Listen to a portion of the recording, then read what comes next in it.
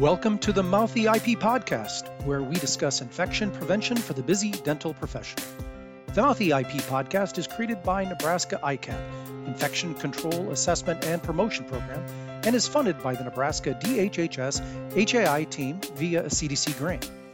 Each podcast features experts discussing current infection prevention topics and answers to questions asked by dental professionals from Nebraska. Welcome to another episode of the Mouthy IP. So today we have two of our favorite people. We have Kate Tyner and we have Sarah Stream. However, we also have a special guest. We have Shelly Sweetholm. Shelly, would you introduce yourself? Sure. Well, thank you. I'm glad to be with you guys today. So I have been a nurse for 40 years, actually celebrating that this month. So that's a long time. And a good portion of that has been in leadership. So I've learned a lot over those years. And currently, I have accountability for emergency management in the health system. And then I also oversee many of our biopreparedness and our disaster grants that we have with the federal government and the Department of Defense. So lots of opportunity there to interact with a lot of different stakeholders. So eager to be with you guys today. We are happy to have you. And the reason that we have Shelly on this episode today is because we had a different type of question, maybe dissimilar to a lot of the other kinds of questions that we've received. Sarah, would you like to cover? I would love to, Dan. First, I just want to say congratulations to Shelly on 40 years. That's exciting. So I was chatting with some dental assistants and a question came up, and I thought this was a good opportunity to bring up this topic on to a wider audience, I guess. I think it's something that happens often, and there are some tools and resources out there for people to be able to deal with these situations. So I was talking to some dental assistants, and they were talking about some processes in their office. And of course, every process has supplies, and those supplies come with a cost. And they were wanting to update processes, which implies new supplies, which is another cost. And they were getting some pushback from their leadership in their office. And these processes were critical to their infection control program. So we brought Shelly on today to see if she could help us with some tools or tips on how to communicate effectively with others in your office, especially when we get into those hierarchical situations. So, yeah. Sure. So I've only lived through that a few times, a similar example. So what I like to think about anytime that, we need to make a change, right? Whether it's in a process or a procedure or a supply or something like that, I always think about what's in it for the different stakeholders who interact with that process. So how do I show return on investment? And I don't mean financial. Right? So sometimes there's going to be financial gain, but a lot of time the gain is in quality, or the gain is in a better work-life balance for people, or a better sense of quality, or better outcomes for our patients. So I really try to think through all of those pieces and parts and opportunities as I put together sort of my pitch, so to speak, for whoever I'm going to present it to. Because I think if you do that in a really meaningful way, then you're really likely to end the conversation with a positive yes, even if it means we're going to spend a little bit more. If you can really talk to the quality outcomes or the improvement in the overall work environment or efficiencies that'll be gained elsewhere, then that makes it a lot easier to get your proposal approved. That's some great advice, Shelly. And I think we've talked a lot on this podcast before about how your infection control program should not be the area where we're trying to save money. But unfortunately, there are stakeholders out there that all they see is dollar signs, right?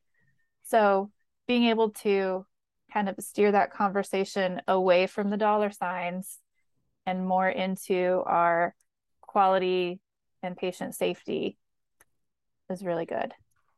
So, and I'm going to gravy train on what you were saying, both Shelley and Sarah.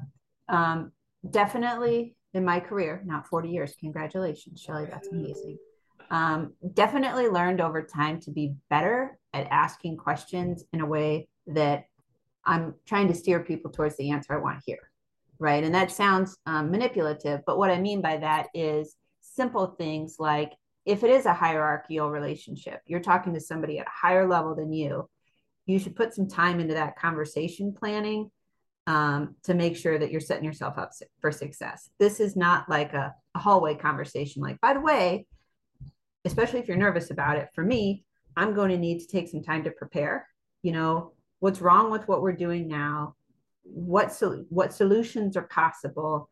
And probably have that material ready to go. Like that you're prepared that if somebody has questions, well, I can show you. I put some thought into this. It makes you, I think, a more credible colleague that way. I put some thought into this question. The other thing is scheduling time. That's especially working with physicians. I really hear the plight of the dental assistants working with the physician or the dentist in their office. Those are people who tend to be pretty busy. You know, I've gotten very used to, hey, I'd like to set aside time for this. Do you want to schedule 10 minutes at the end of the day? Do you have 5 minutes now? Like not cutting myself short with 5 minutes, but if the conversation's going to take 10 minutes, I want to tell them this conversation's going to take 10 minutes. Do we have time now? So those, I think, are some additional things, just like with those tips that Shelley's giving is putting some thought into your request so that you can say, what's wrong? What do I propose? Here's what we gain. I think that lends to the situation. Yeah, I like that a lot, Kate. And, you know, you do that well. And the other thing that you said that, you know, I think has become habit. And the more you practice it, the more it does become habit, right? So you're looking for the evidence. So coming prepared, like you said, bringing the evidence, maybe even an SBAR, right? Your situation, your background, your assessment of what's going on and what are you recommending. That really puts it into a succinct framework that you can then have and not, you know, if you get worried or flustered during the conversation, you can just keep relying on your SBAR to kind of guide you through the conversation. So I think those are good advice pieces. On the topic of the SBAR, that is not a tool that I've ever worked with before I came onto the ICAP team. So for all of our dental listeners out there, we will put an SBAR template in the show notes for you that you can feel free to use. If you're going to send an email, like some conversations are way better in person, but if you're going to write an email instead of writing 4 paragraphs, an SBAR really helps you make that into like a quick deliverable. So I'm sorry, Dan, please go ahead. No, I was going to, because that actually dovetails into some of the points that I was going to make, because really what I've heard and what I agree with is you need to know your audience and you need to know how that individual, how that person responds most positively to. Some people are numbers people, some people are maybe a little bit more emotional and more of a feel of how things go. And you need to know what their hot points are. What are their biggest concerns for what you're going to try to present? And with that, the preparation of being able to counter or at least address their concerns. And, you know, a lot of this goes with a cost-benefit analysis, right? When you stack through those things that are more quantifiable, and you can put the dollars and the cents and the numbers and the all of that, but there's a lot of those soft skills too. And Shelley had referenced those qualitative things that also could be measured moving forward. So what I have found is really to target the individual that you're trying to present to, having the information in a brief form, countering to what Kate had said, maybe scheduling a meeting, having a definitive timeline so that they can be focused on what you're trying to present. And then limiting what you're going to present in a very organized and very thought out, like an S-bar or a bullets, and then having all of the supporting documentation for when those questions come. So I would tack on one of the items that we have the advantage of. You know, I've lived and worked in a big academic medical institution for a long time. We've become really used to looking for literature and evidence that supports when we make a recommendation. So to Shelley's point, when you're talking about increasing the quality of care, so like, how will we make that into a sellable point? That would be a great thing. Like if you live in Nebraska or work in Nebraska, that would be something we can help with at ICAR or at Nebraska ICAP, in the way that, for example, when we're talking about sterilization or the use of injectable medications and things like that, we have experience with looking for those articles and knowing about those outbreaks that have led to patient harm.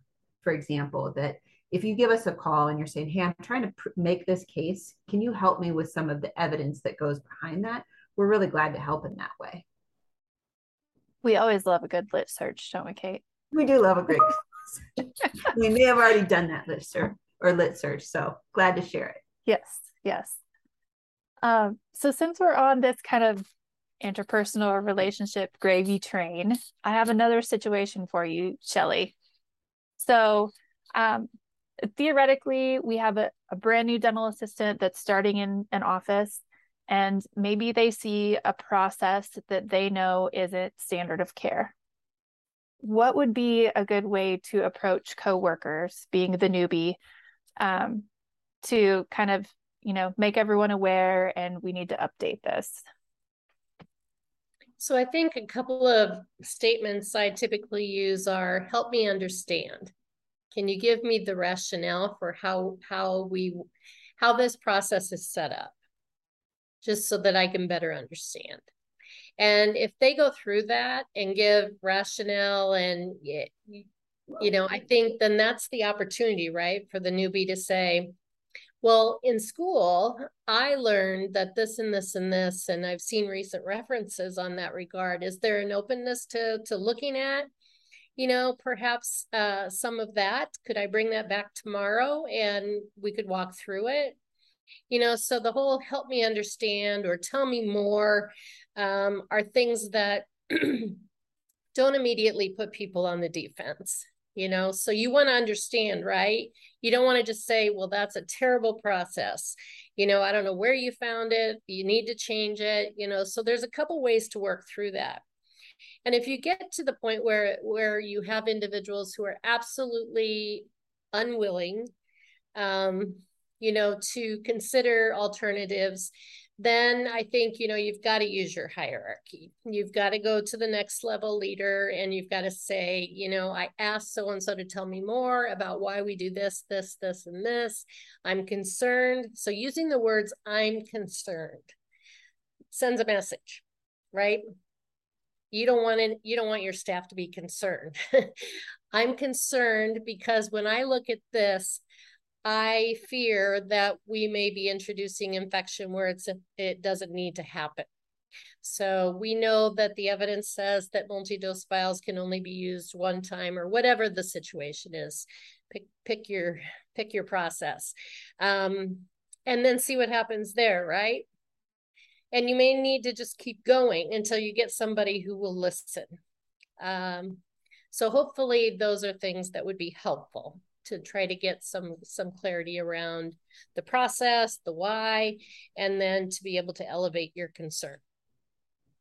And I think similar, I think about some of these newer employees. I have the advantage of being more than 40 years old. I've been in the professional world for a long time. I've learned some hard lessons, right? About when do you approach that person and who are you with, right? If you try to approach that person in front of other colleagues, they're immediately going to be defensive, right?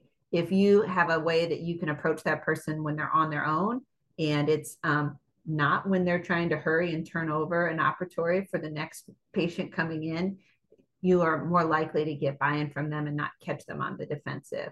I can definitely say, like, I remember distinctly as a young nurse, voicing my concern to a fellow nurse about a situation. And her response to me was, that sounds like a Kate problem, not a problem for me.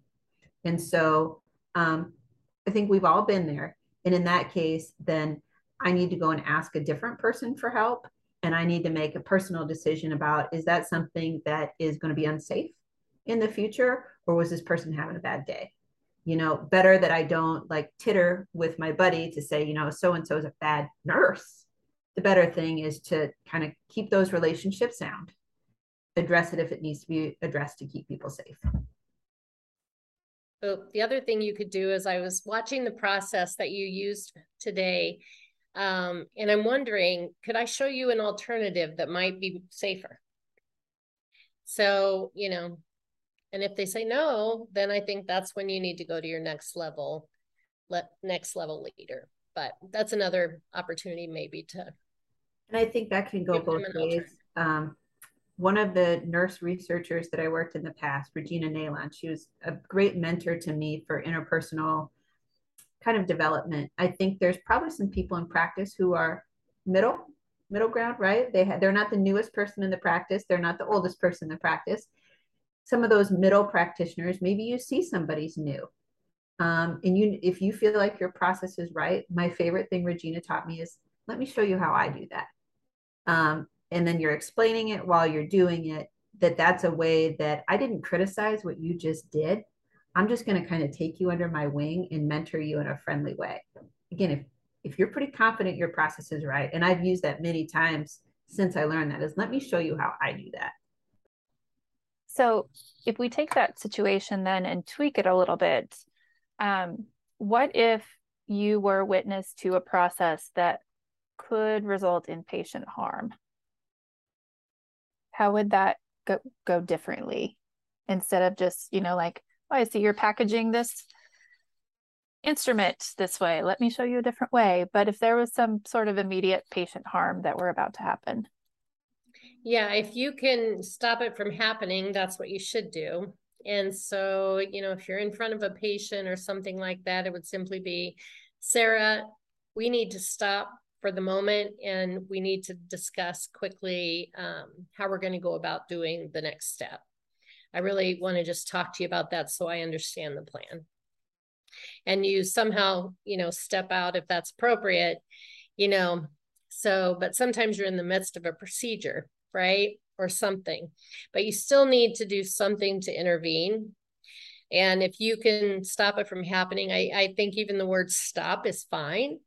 You know, we need to discuss this next step, and let's take a time out and do something like that. So, and then if it's already occurred, then I think, you know, asking if you could debrief the scenario and then talk through kind of what you observed. When you did this, I observed this, and I'm concerned.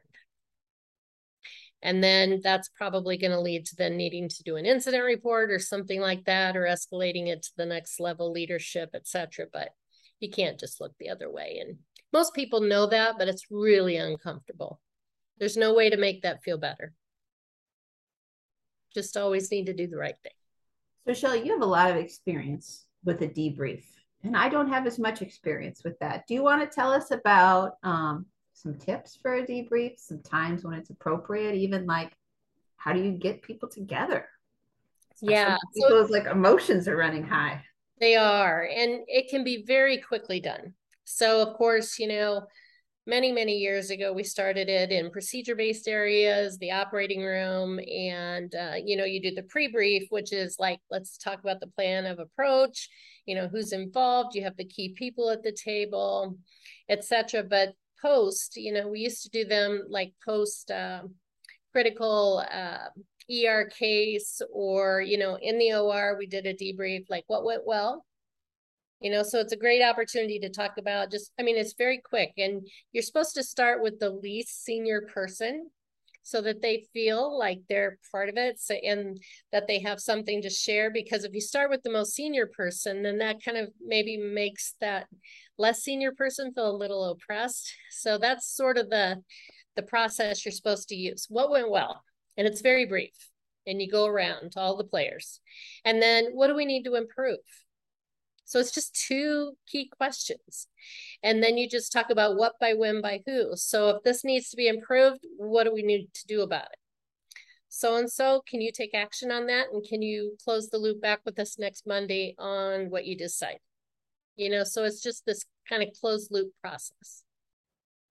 I think you mentioned a really important thing in all of that, Shelley, is giving somebody a directive and ownership over whatever that process change is going to be. It's kind of like, if you tell everyone to do it, nobody's going to do it. So giving somebody some accountability is always important. Mm-hmm. Another debriefing statement, and I think like what I would introduce on this call is that how we kind of circled into this conversation when the question came up and we were planning for the podcast. I shared with Sarah and Dan, when I've had difficult situations arise, I have people in my workplace who I consider mentors, people who I can go to with a question like this. And Shelley's like the main person when, especially with communication questions. I need to have a difficult conversation. Can I role play this with you? Can you give me some tips to get the conversation started? Shelley probably remembers I've done that a couple times. And so I think it's a great opportunity to think about who those people are in your workplace. And if you don't have them, I think that that's a nice place for ICAP as well, if you want to give us a call. But one of the other lines I think you've taught me in the past, Shelley, is this didn't go the way I expected it to. This is not what I expected to happen. Can you tell me more about?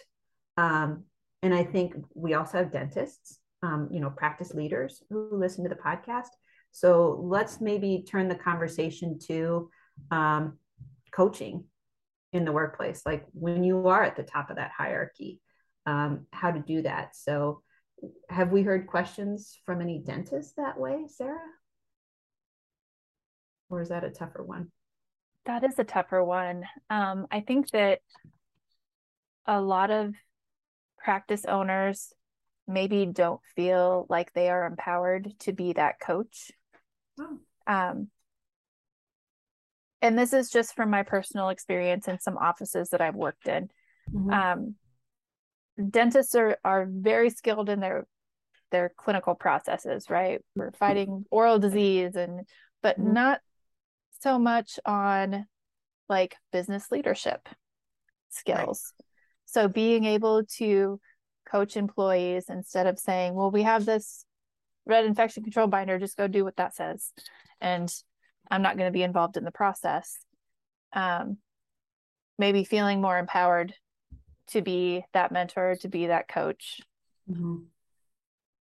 Yeah, and I think, there are work environments too where, whether things get anxious or whatever, but there can be drama, right?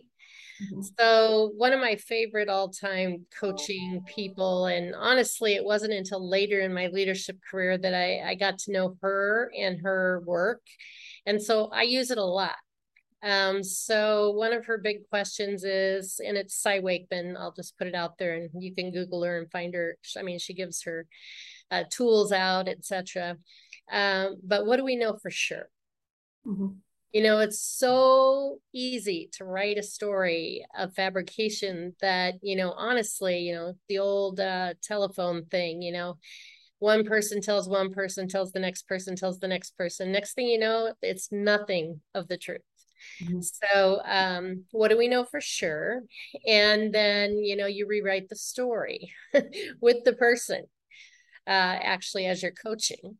And then the other thing that I've used, and not too often, but when it's needed, I think sometimes it's easy for folks to come in and give you the problem, mm-hmm. And as a leader, I was always a fixer. I'm still a little bit of a fixer, but it's more important to coach back people and have them identify what's the 1 or 2 things you could do different to make that go better next time. Right. How can you help? Yep. How can you, yeah. And then, that puts it back on them. Did you have any part in the conversation, in the conflict, in the situation?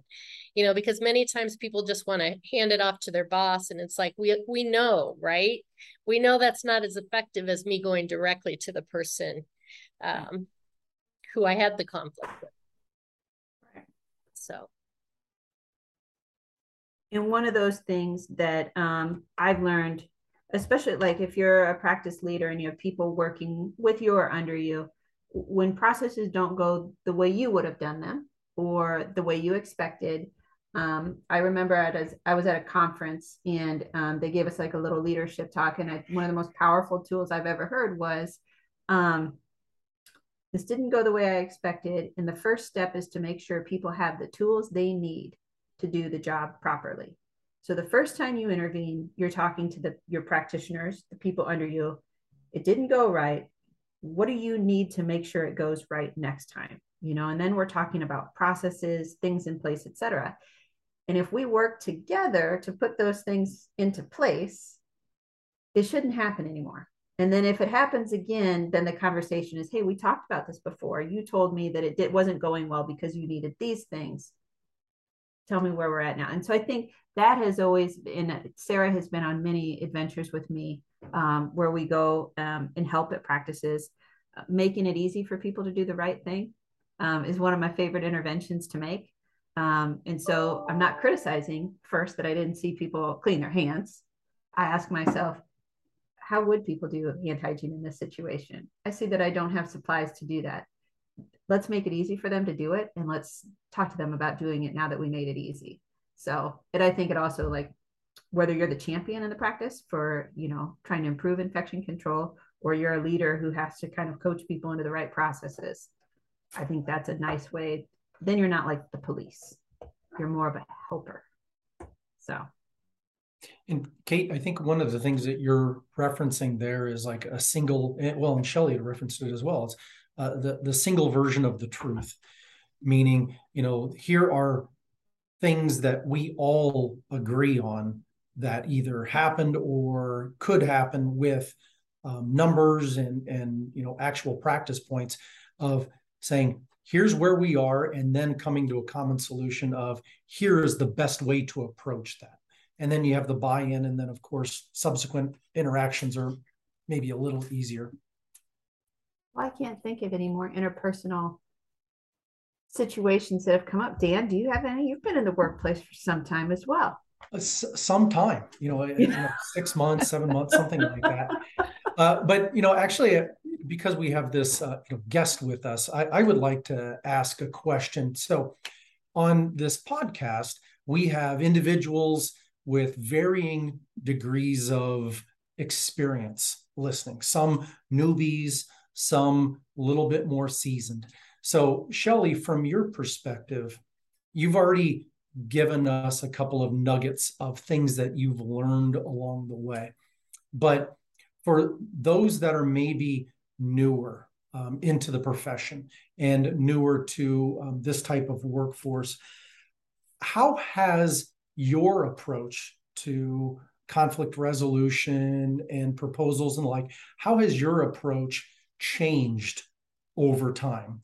And with that, what advice would you give to maybe somebody that is out of school, a little bit of experience, but not as experienced as somebody with 40 years or the like, and they're trying to push back a little bit and saying, here's something I've learned, but they're not quite as confident as somebody with a lot more experience. So a couple of questions there for you to untangle.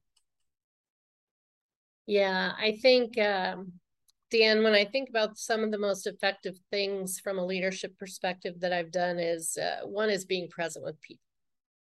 It's important for Kate to know I know what she's talking about when she asks for help, so, but I don't mean that you have to know everything about everything. That's why you as a leader should surround yourself with a bunch of really smart people who do know all the intricacies and details of the work that's being done. But you have to get out there, be present with people a little bit, I think, to garner some credibility. And plus, that's important when you, as a leader, are trying to articulate to the next level leader above you. You have credibility. right? Because then, I mean, you can speak to it. You can answer the questions that may come your way. Whereas sometimes I think that is where things get lost. So that would be one thing that I would say. I think as far as other things, just being genuine, being a good listener, being present with people, and being appreciative. I think that goes a long way too in building a workforce that really wants to do a great job and always has, the patients and the people at the center of the work that they do. I think I'll throw in a little nugget of something that I've learned over my time. And I guess a lot of this came from when I was an educator, so you put that wherever you want to. But having the confidence to say, I don't know, but I can find out. So you don't have to know everything, but there are people out there that will be able to answer that question, and you can bring back that information. That took me a long time to be able to say that. That's a great point, Sarah. You're absolutely right. All right. Thank you so much, Shelley, for joining us today. We appreciate your time and all of the nuggets that you have given to our audience. And for all of our listeners out there, we will post some show notes with some resources that Shelley mentioned. And if you ever need resources, please feel free to reach out to ICAP. You can call us at 402-552-2881 or shoot us an email at nebraskaicap@nebraskamed.com, and we'll be happy to work with you. And we will catch everybody on the next episode of the Mouthy IP.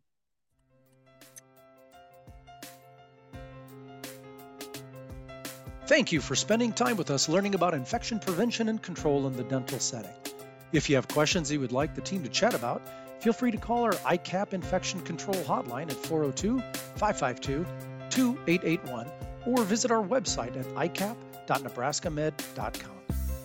Look for our next Mouthy IP podcast episode, and don't forget to stay chatty about infection control in your office.